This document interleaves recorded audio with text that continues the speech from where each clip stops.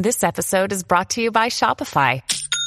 Forget the frustration of picking commerce platforms when you switch your business to Shopify, the global commerce platform that supercharges your selling wherever you sell. With Shopify, you'll harness the same intuitive features, trusted apps, and powerful analytics used by the world's leading brands. Sign up today for your $1 per month trial period at shopify.com/tech, all lowercase. That's shopify.com/tech.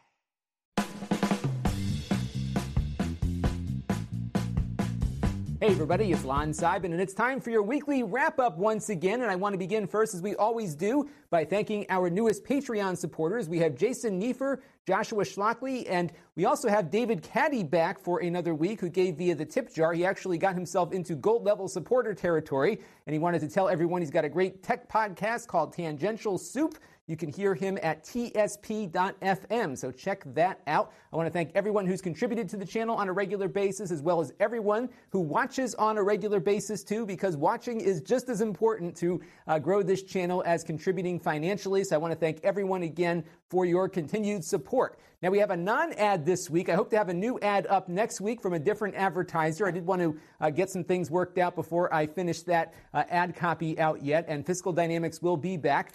This week, we'll have an affiliate link once again to Blue Apron, which you probably hear a lot about on different podcasts, and I thought I would share with you what I am getting next week. We've got actually 2 weeks from now, barbecue baked chicken, spicy Korean chicken bao, and Italian sausage and peppers. Quite an array of different types of food from all over the world that I will be cooking and making a mess with upstairs in the kitchen. I really enjoy this, especially now that I am self-employed, because once I'm done working on stuff for the day, I can go upstairs and cook dinner for the family, which is just an awesome thing. It does take a little time to get everything prepped, so you should really look at this if you've got the time during the week to do it. You can select up to, I think, 6 meals a week, or you can do something as little as 2 meals. If you only have time once or twice a week to cook, or maybe you want to cook on the weekend and have some leftovers for the rest of the week, you can time it out however you wish, but definitely worth checking out, and we get a small commission if you go for it. So this week on the Extras channel, you saw a bunch of unboxings, and they were all PC unboxings that you'll see in one shape or another. In fact, one of those PCs we've already reviewed. I also had some footage from the Moto Mod 360 camera, which is that attachment for the Moto Z2 Force phone that I reviewed. Works pretty nicely. It integrates directly with that phone, and I'm really looking forward to seeing when they get their social media streaming from it, because I think it'd be kind of cool to stream a 360 video from a device like that phone directly to a Facebook or YouTube account. So once that is working, I will maybe do a test stream with that. So we did get a look at that Moto Mod camera in a full review on the main channel, which you can check out. What's funny is the 360 cameras really don't seem to be of interest to subscribers, but I do pick up some search traffic from those along the way. I did repost, or actually just unlocked, my Moto Z2 Force review. I'll talk more about that in a minute, because we had that issue where I jumped the embargo by accident last week. I also took a very detailed look at the new Sling Studio. This is a live streaming device that allows you to bring in up to 4 camera sources simultaneously. And what's unique about it is that you can bring in those camera sources wirelessly. And I could see this being really interesting for schools, like basketball games and that kind of thing, because you can send people down on the court with an iPhone, for example, and get that stuff integrated into your broadcast. I think it's super cool. It's got a lot of neat potential, and it's not all that expensive, at least compared to something like the TriCaster that I use here. So it might be worth taking a look at. We also got a look at the Jumper Easy Pad 6. This is another one of those cheap PCs from China. It has a variable price on GearBest depending on when you pop in. I've seen it for as low as $185. It has an Atom Cherry Trail processor and a 1080p display that is detachable, as you can see here in the thumbnail. So I know a lot of you are into this stuff, so check it out. It might be a fun secondary PC to play around with, and as always, I say buy those at your own risk. And I finally got my big DVR on the cheap video posted, and this was a lot of fun to make because I had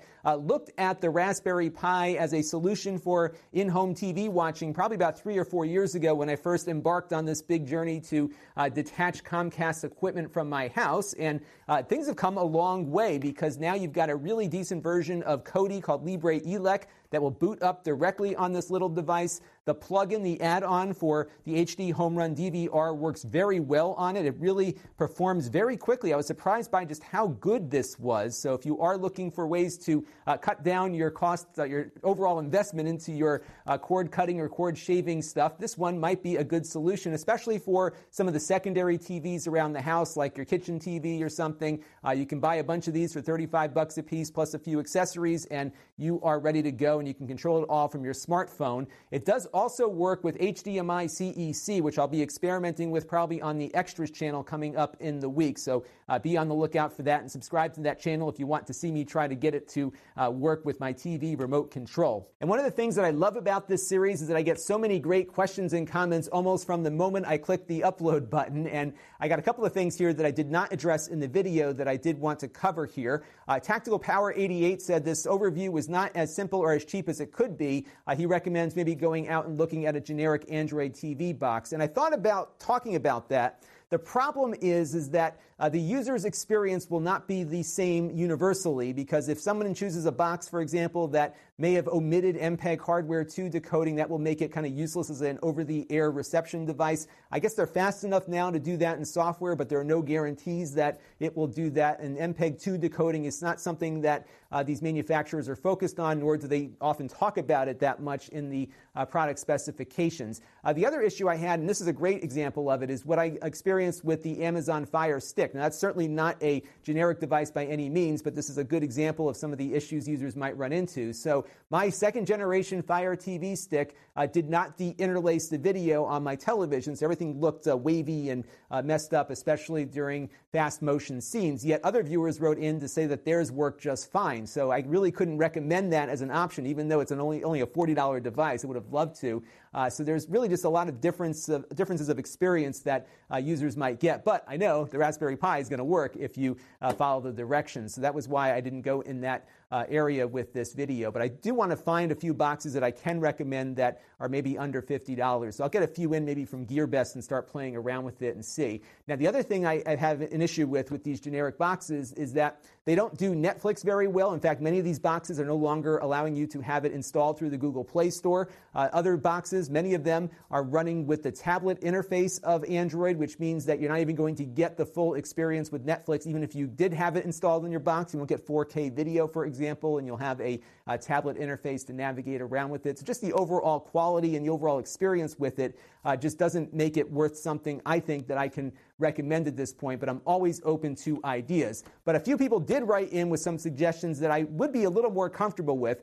Tristan Leonard reminds us about the Mi Box, which I reviewed a few months ago. And Monaras, I hope I got your name right, Suazo recommends maybe looking at the Nexus Player, which is very available once again. I thought they had discontinued it, but it's there, and you can buy it at Walmart.com right now for about $62 or so. And I like the Nexus Player a lot. It's a great device. It is powered by an Intel Atom processor. I'm not sure how much longer we'll see Atom processors running Android, but this is a very solid device. It does work, at least in my experience, with Ethernet plugged in through its USB port. You do have to get an OTG cable and then a USB to Ethernet cable, but that would be the way to go. I've used this setup before. It's worked very well. I have found that the Ethernet does work better via USB on the Nexus Player than it did on the Mi Box, and that link, by the way, is an affiliate link over to Walmart where you can pick one up for $62 right now. So if you had to choose between the Mi Box and the Nexus Player, I would go with the Nexus Player. These are running the Android TV version of Android, so you get Netflix and all the other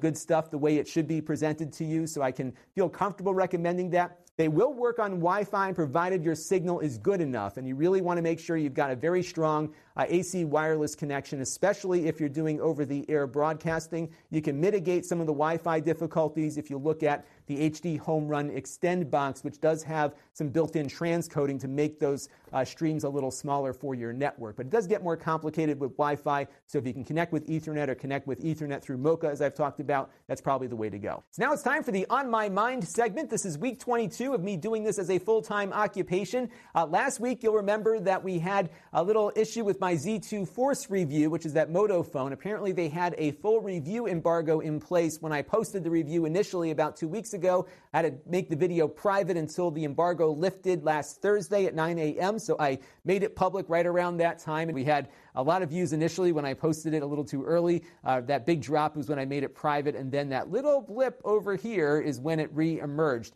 Now, part of the issue here, too, on my channel is that when I post a video, I get a ton of traffic initially from all of you, so I usually get anywhere from 4,000 to 5,000 views from subscribers on the things that I upload, even though it's a very small portion of my subscriber base. I'll talk about this in a second. That's about what I see every time I post a video. It then drops for a while, and then about 2 or 3 weeks later, it starts to pick up again as the algorithm swoops it into search better, and it starts suggesting the video to against other videos also. So I'm going to wait it out a little bit and see if we get that re-bump there. I would have probably had maybe 7,000 or 8,000 views on this if I had just left it up. So maybe lost about 4,000 views on this initially, but I just want to make sure it just doesn't disappear from the world completely like it appears to be right now. So if you want, go and watch the video for me, and that'll help the channel out a little bit. And now it's time for some things in the news. And speaking of TV boxes, YouTube updated their Android TV app to version 2.0. And as Android police report here, it really sucks. I have to say that. There's just no other way to describe this update other than it's terrible.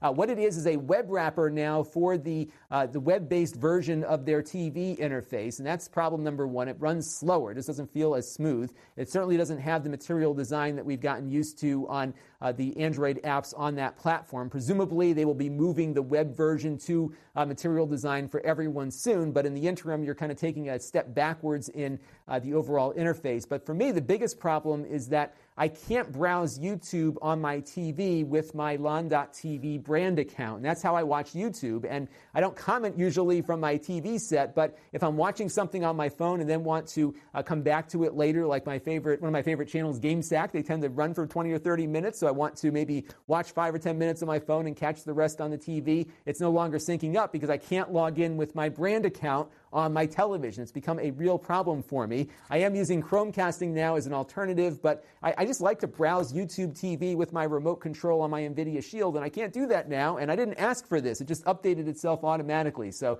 gripe over, but make sure if you haven't gotten this version of YouTube on your Android TV box, turn your automatic updates off so you don't get it. It's terrible, and they need to fix it ASAP. And if you're a fan of the channel Re-Rez, you know he's been working on a controller called the All Controller that will work with just about any game console and PC out there, even Android devices. And Shane Lewis, who runs Re-Rez, sent us an early prototype of that controller a few months ago. I did a full workup on it for the channel so you could see how it works and everything. And now it looks like they've got their Kickstarter off the ground that you can find linked down below there. I have pledged my bucks already, so I will be getting one in to review when it comes out. But I know a lot of you are eager to get into this Kickstarter, so now it is up. One of the things that I like about what they're doing here is that they had the product largely developed before they launched the Kickstarter, which means that they took a good chunk of the risk to get this product put together and designed and working, actually, which is something a lot of Kickstarters don't do, which is why I'm talking about it. Usually,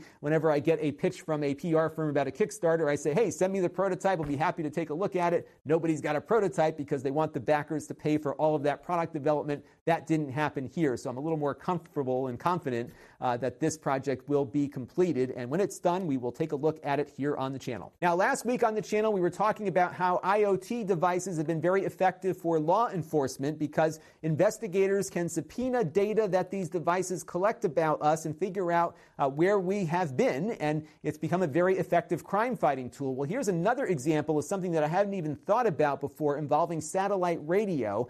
So a car got stolen from a test drive in Massachusetts, and the police were able to track the car down based on its Sirius radio that was built into the car. I had no idea that Sirius radio tracked people's whereabouts, but apparently it does, and I would imagine it's tracking your information whether you're a subscriber or not. In fact, most of the cars that I've owned in the last 8 years or so have had a Sirius radio built in. I haven't paid for the service, but you can listen to its demo thing going. So the hardware is active all the time, apparently. And this was how they were able to find this guy's car. And I looked up an article on TechDirt, which is a great site for this kind of stuff if you're into privacy. And apparently this has been going on for the last 15 years or so. So this has been a very effective mechanism for law enforcement to track the whereabouts of people's vehicles, which is concerning to some degree. But what surprised me after I started looking into SiriusXM's financial filings is the reach of this company. They have still over 30 million subscribers here in the United States. Part of it is that you sign up and it's just like a recurring payment. I think my wife was using it for a while and it was an annual thing that they charged you. So people just don't cancel it, I think, and that might be part of this. But over 30 million people, most of them paying for that subscription, and then they're in 75% of all new vehicles sold in the United States. That is a staggering figure. And 31% of used vehicles sold in 2016, presumably all the cars that they've been getting their radios into over the years. And I would imagine they're hoping a lot of people who have that radio pre-installed when they get the car convert. I know when I buy a new car, they usually give you a 6-month trial run with their service, which I never renew, but I know a lot of people probably do because maybe they find a station or two that they like. But those are big numbers, and I can't imagine that they're not trying to do something with the data they're generating from all of these radios in all of these cars throughout the country. They also recently acquired Automatic, which makes one of those little diagnostic plugs that you pop into your car's diagnostic port. In fact, I reviewed that device a few months ago. That thing was, you paid for it once, and then it had a cellular radio. It went over 3G, which communicates data back to the server. And part of what makes that device work is that they're able to aggregate data from different vehicles and sell that data to manufacturers. That's why the service is free. So I'm going to reach out to Sirius and see if they get back to us about what they're collecting, even from people that are not subscribed to their service, and maybe some ways that we can disable that if we don't wish to be sending them data from our vehicles without any kind of compensation. Now it's time for some Q&A, and our first question here comes in from Real342, who wanted to ask some questions about video editing. And this is a question I get quite a bit on my different PC reviews. And we're in a period of time now where even the low-end stuff can edit video. But the question is how well and at what resolution. And I put a little matrix together based on my personal experiences editing video on these different platforms. So I want to start with the super low-end stuff, those $200 computers we look at, running the Atoms, the Pentiums, and the Celerons. You could probably get by doing some light 1080p video editing on those, believe it or not. In fact, I did a video about that a few years ago, which I'll link to down below. It was great for stringing clips together, but once you get into filters and effects and everything, it slows down to a crawl. So if you're just trying to get a couple of things strung together, I think you could probably get by on a cheap PC. And some of you may have done more with that, but you really run into issues rendering and transcoding and all the other stuff that you might do on a fancier video. Next on the list is a Core M machine, or one of the fanless i5s and i7s that used to be called Core M. You could probably do a little bit of 4K editing on those, provided you're just stringing clips together. 1080p, you could actually get some work done, provided you get the videos transcoded ahead of time. And I have edited video before on this Core M-powered MacBook on the train going back and forth to New York City to one of the many events that I go to. I edit on this quite frequently. Now, the video that I get out of my TriCaster does not need to be transcoded to work with my editing software. So my advice would be, if you have a beefier computer, have it get all the videos transcoded for you first, and then take them with you on an external drive or something if you are using one of those Core M or fanless i5 or i7 processors. But it really slows down to a crawl on the output. So editing was actually a nice experience, but when I went to export even like a 7 or 8 minute video, it took forever because these chips are fanless and they slow down the hotter they get. So it's a very long time to output video, and FX, of course, not recommended on this either. But if you've got something like an Intel i5, which is in many of the computers we've looked at the mid-range this year, I think it's actually good for just about everything. You might see some performance issues with doing special effects because some of them are optimized, especially in After Effects for GPUs. But by and large, a current generation i5 processor with 8 or 16 gigabytes of RAM is going to get by just fine. I would recommend the 16 gigs or more versus the 8. But if you are just looking for a portable editing station, I think you're going to do very well with the current generation Intel chip, even down at the i3 level. Best performance, though, of course, will be with an i7. They're really well tuned for video editing. So if you're looking for a video editing device, look for one with an i7 processor, and better try to find one with a GPU. But video editing is not the heavy load it used to be. And again, even on something for $200, you could probably put together something pretty basic but usable. And this next question kind of cracked me up, but I always love an opportunity to talk about the business of running a channel and some of the things that I'm thinking about as I do all this stuff here every day. And Finsidian here says, hey, are you going to quit YouTube because my view count is going lower and the subscriber count is growing at a very slow rate? But this channel grows at a very steady rate. It is slow, but it's steady and it's very predictable. And that is what you want in any kind of business that you want to grow over the long term, is steady growth that has a foundation that gets built from every day. And every day I'm adding anywhere from 75 to 100 subscribers. And that's been the pace I've been at for probably the last 2 years or so. And that's okay with me because I'm in this for the long haul and I really want to build something of quality, and I don't want to fizzle out very quickly after hitting some viral thing that might get me a couple of weeks of attention but then goes down to nothing. I just kind of want to be there all the time on the things that you're looking for. And what was funny was that a couple of days later, unrelated to that comment, I got this note from a subscriber, Tommy Van Pelt, which kind of sums up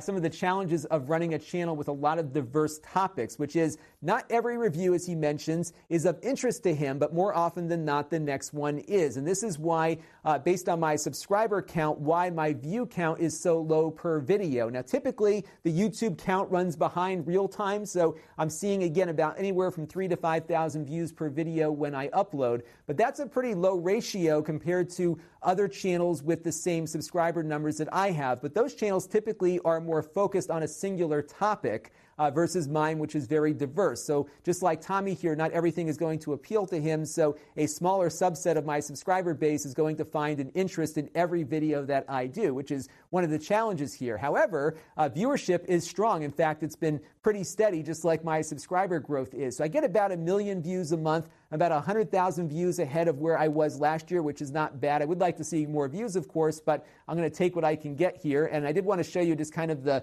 overall graphs here. I went to socialblade.com, which is a great site for tracking your favorite YouTubers. So on the top here is my total views per month graph, and down below here are the number of monthly subs that I got. I did have a pretty bad month about 2 months ago. I think April was a bad month for me, both in subscribers and for viewership. In fact, it was the first month that I went below 1 million views. I had 900,000 or something that month, but it's quickly gone back up again. And my fate largely relies upon the products that I have available to me to review. And if things tank in the marketplace, I don't get a lot of views as a result because most of my traffic comes from people searching or the suggested videos that come through. So those are some of the things that I live and die on. So even though my videos early in life don't get watched all that much, over time, as people discover the videos when they're searching for something specifically or YouTube suggests it to them, the video grows substantially. So here's a great example of one of those things. I talk about printers on the channel from time to time. It's probably the least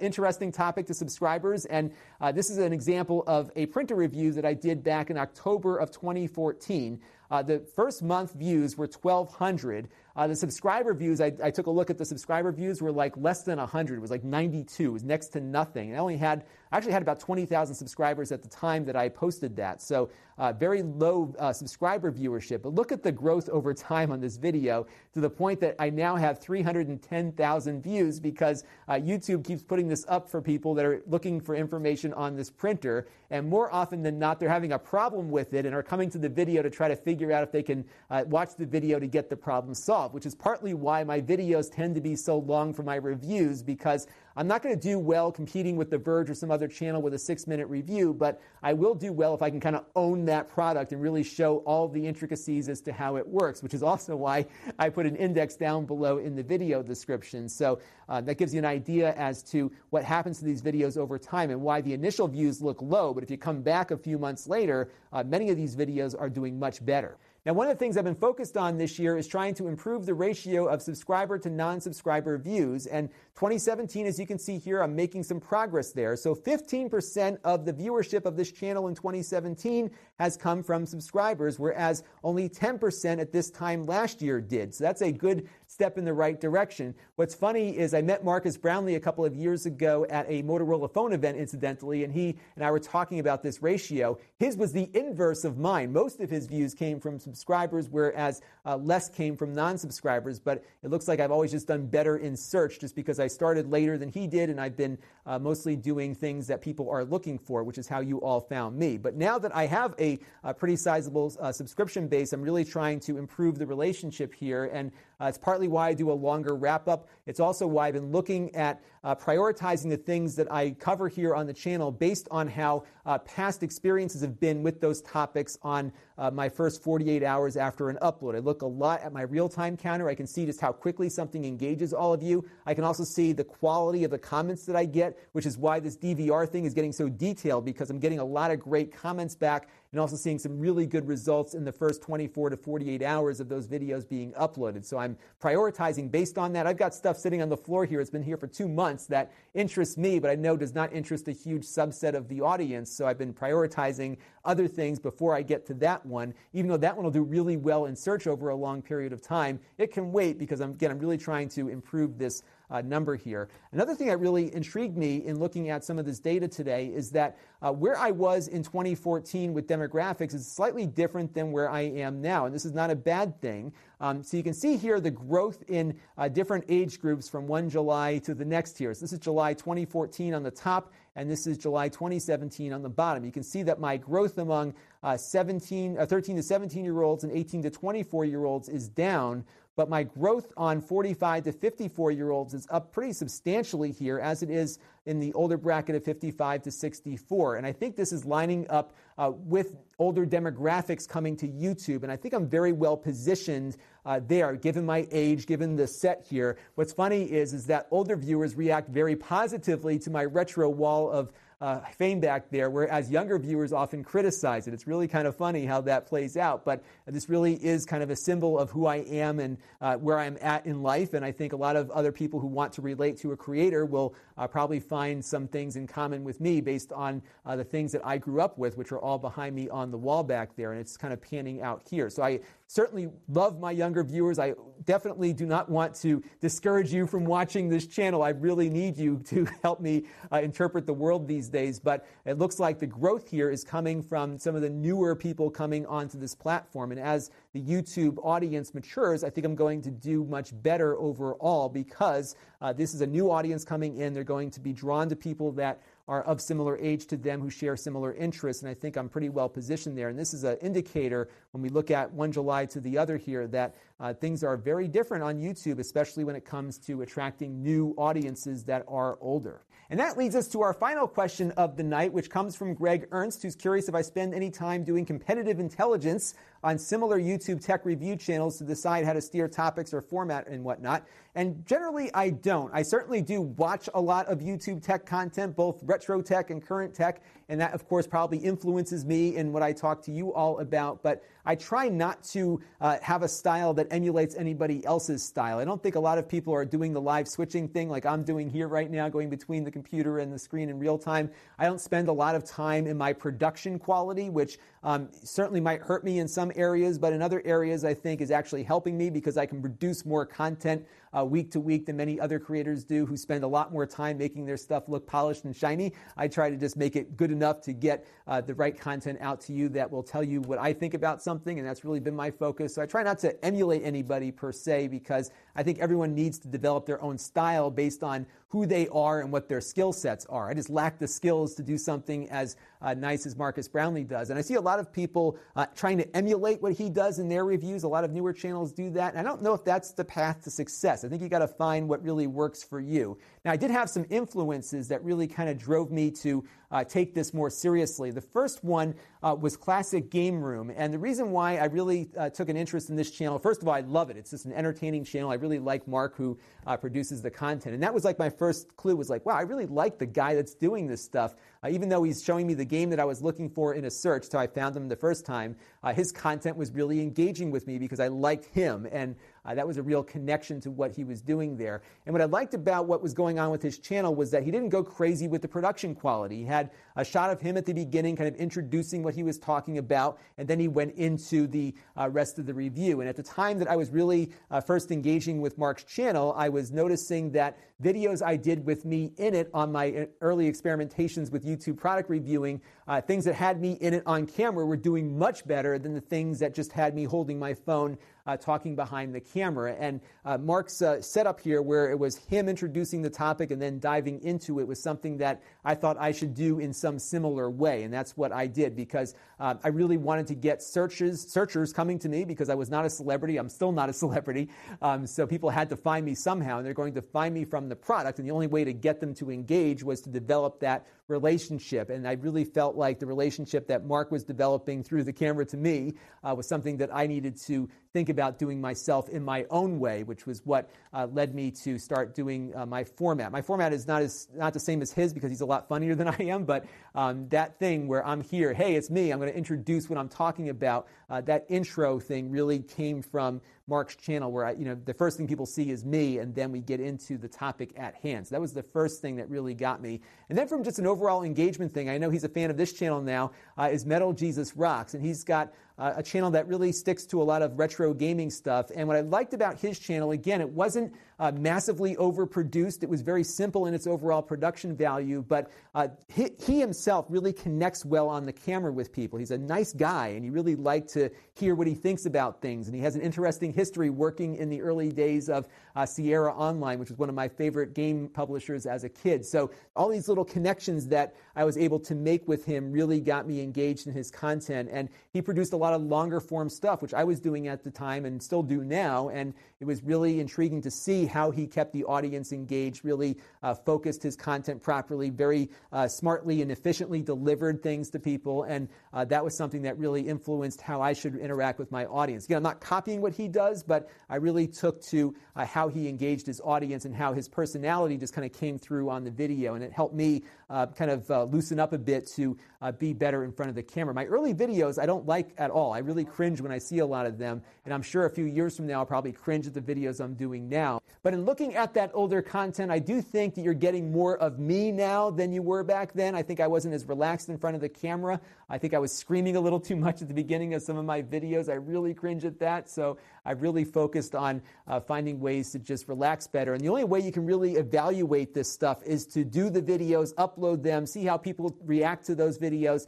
and then watch yourself, which is often very hard to do. But the more you watch yourself, the better used to watching yourself you'll get. And that will certainly help you improve. Because if you make yourself cringe, then you know you've got to maybe be a little more like yourself. Because I typically cringe when I'm not being me, and those videos were not always me. They usually got to me as I kind of settled down into the video, but there are things that I'm always trying to improve. I'm trying to talk slower. I'm trying to present myself better, and those are things that I'm always looking to, and I'm often looking for inspiration from other creators to see how they've evolved over time as well. So I hope that answers your questions. It's certainly a lot more than I'm betting a lot of you expected to get, but I really do like sharing with you what I'm learning here, creating a channel from scratch, which is what I did about 3 or 4 years ago. So it's possible to do what I am doing. You just have to spend the time and know that you're going to be spinning your wheels for a while as you figure out who you are and figure out who your audience is. That takes time, and the only way you can do it is to start. So if you got some idea, just start. Who cares? It's not going to cost you anything.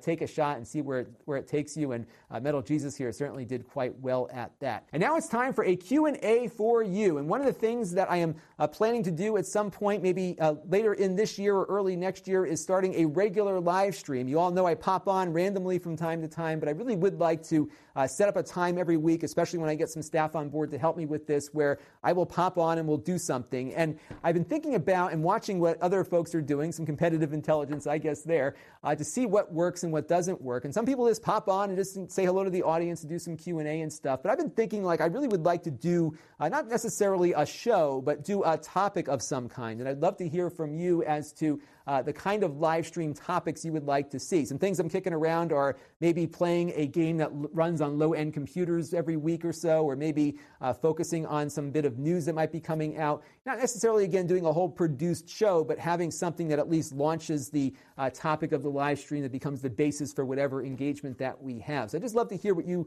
think about that. When I was in college, we had a campus TV news show that I was on. I was the weatherman, and it was Fridays at 4, which I always liked that concept. Now, granted, everybody's in a different time zone that watches this channel, but I was thinking of replicating that Fridays at 4 and make that like a set time every day, every week where I do something live. But I really want to do something more than just pop on and read what you write to me on screen. I do want to do that. I do want to have some Q&A, but I also want to do something of value in those live streams. I'd love to hear from you as to what I should think about doing for Fridays at 4. Now it's time for our channel of the week, and we're going to talk this week about Epos Vox. He does a lot of great content on his channel. It's a tech channel, of course. He is a very hardworking guy and produces at least 3 videos every week. He says 3+ videos every week, and I definitely feel his pain in keeping up that level of production. He does a lot of educational content as well as reviews, and if you are not subscribed, definitely check him out. He's almost to 70,000, so he is on his way, and I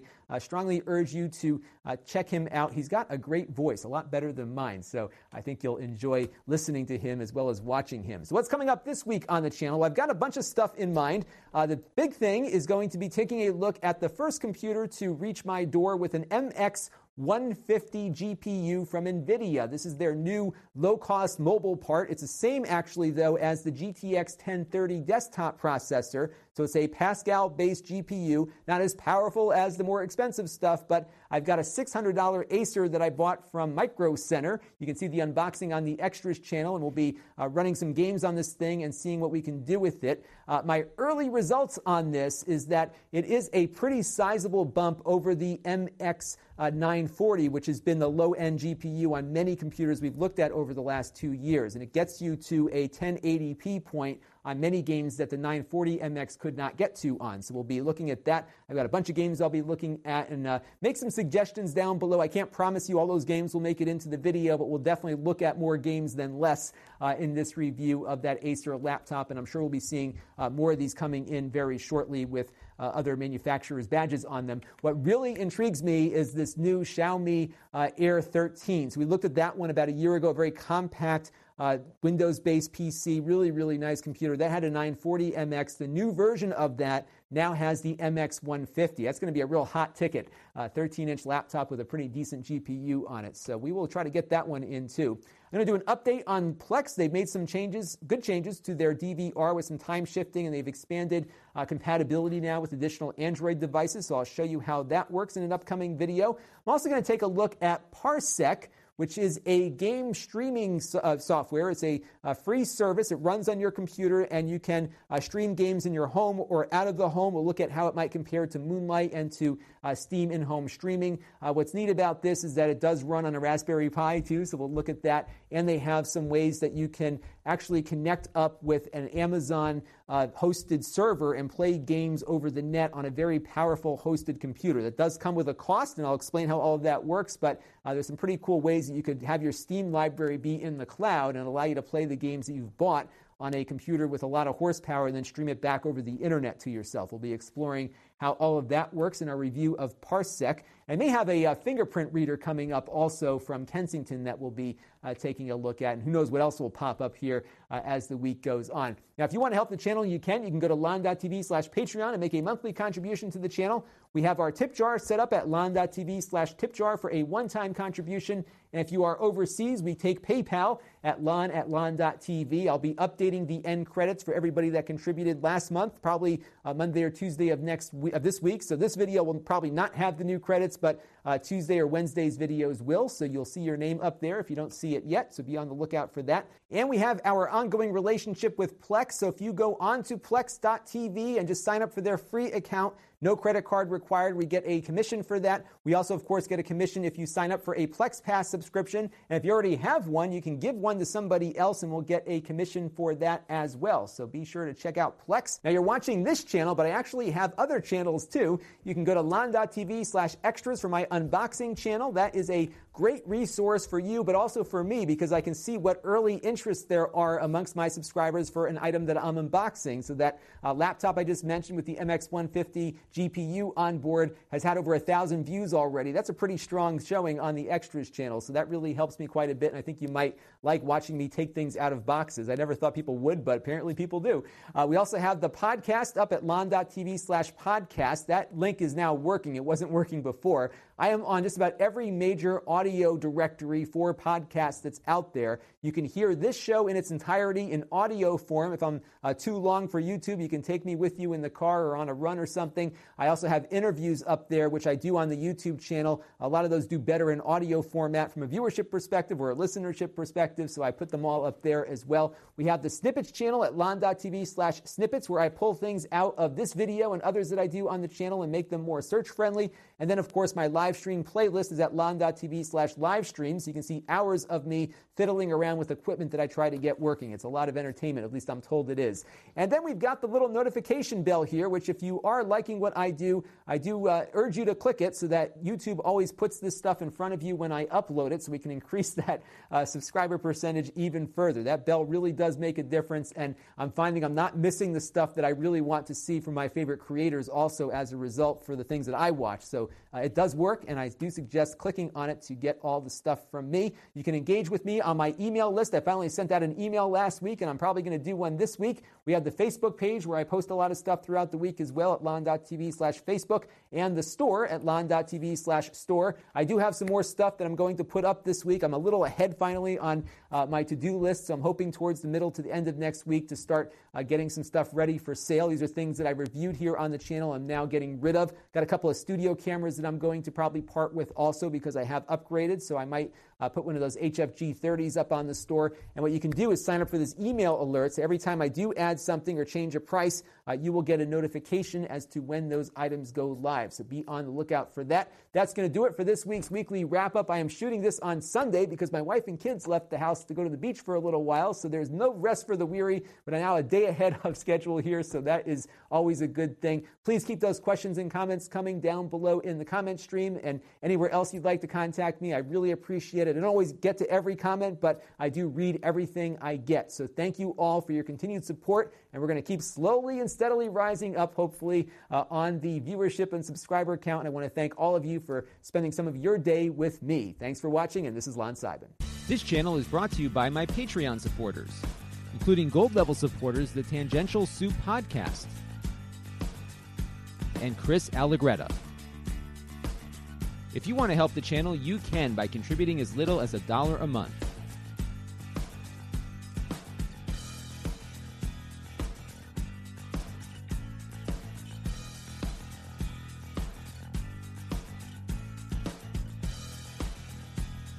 Head over to lon.tv/Patreon to learn more.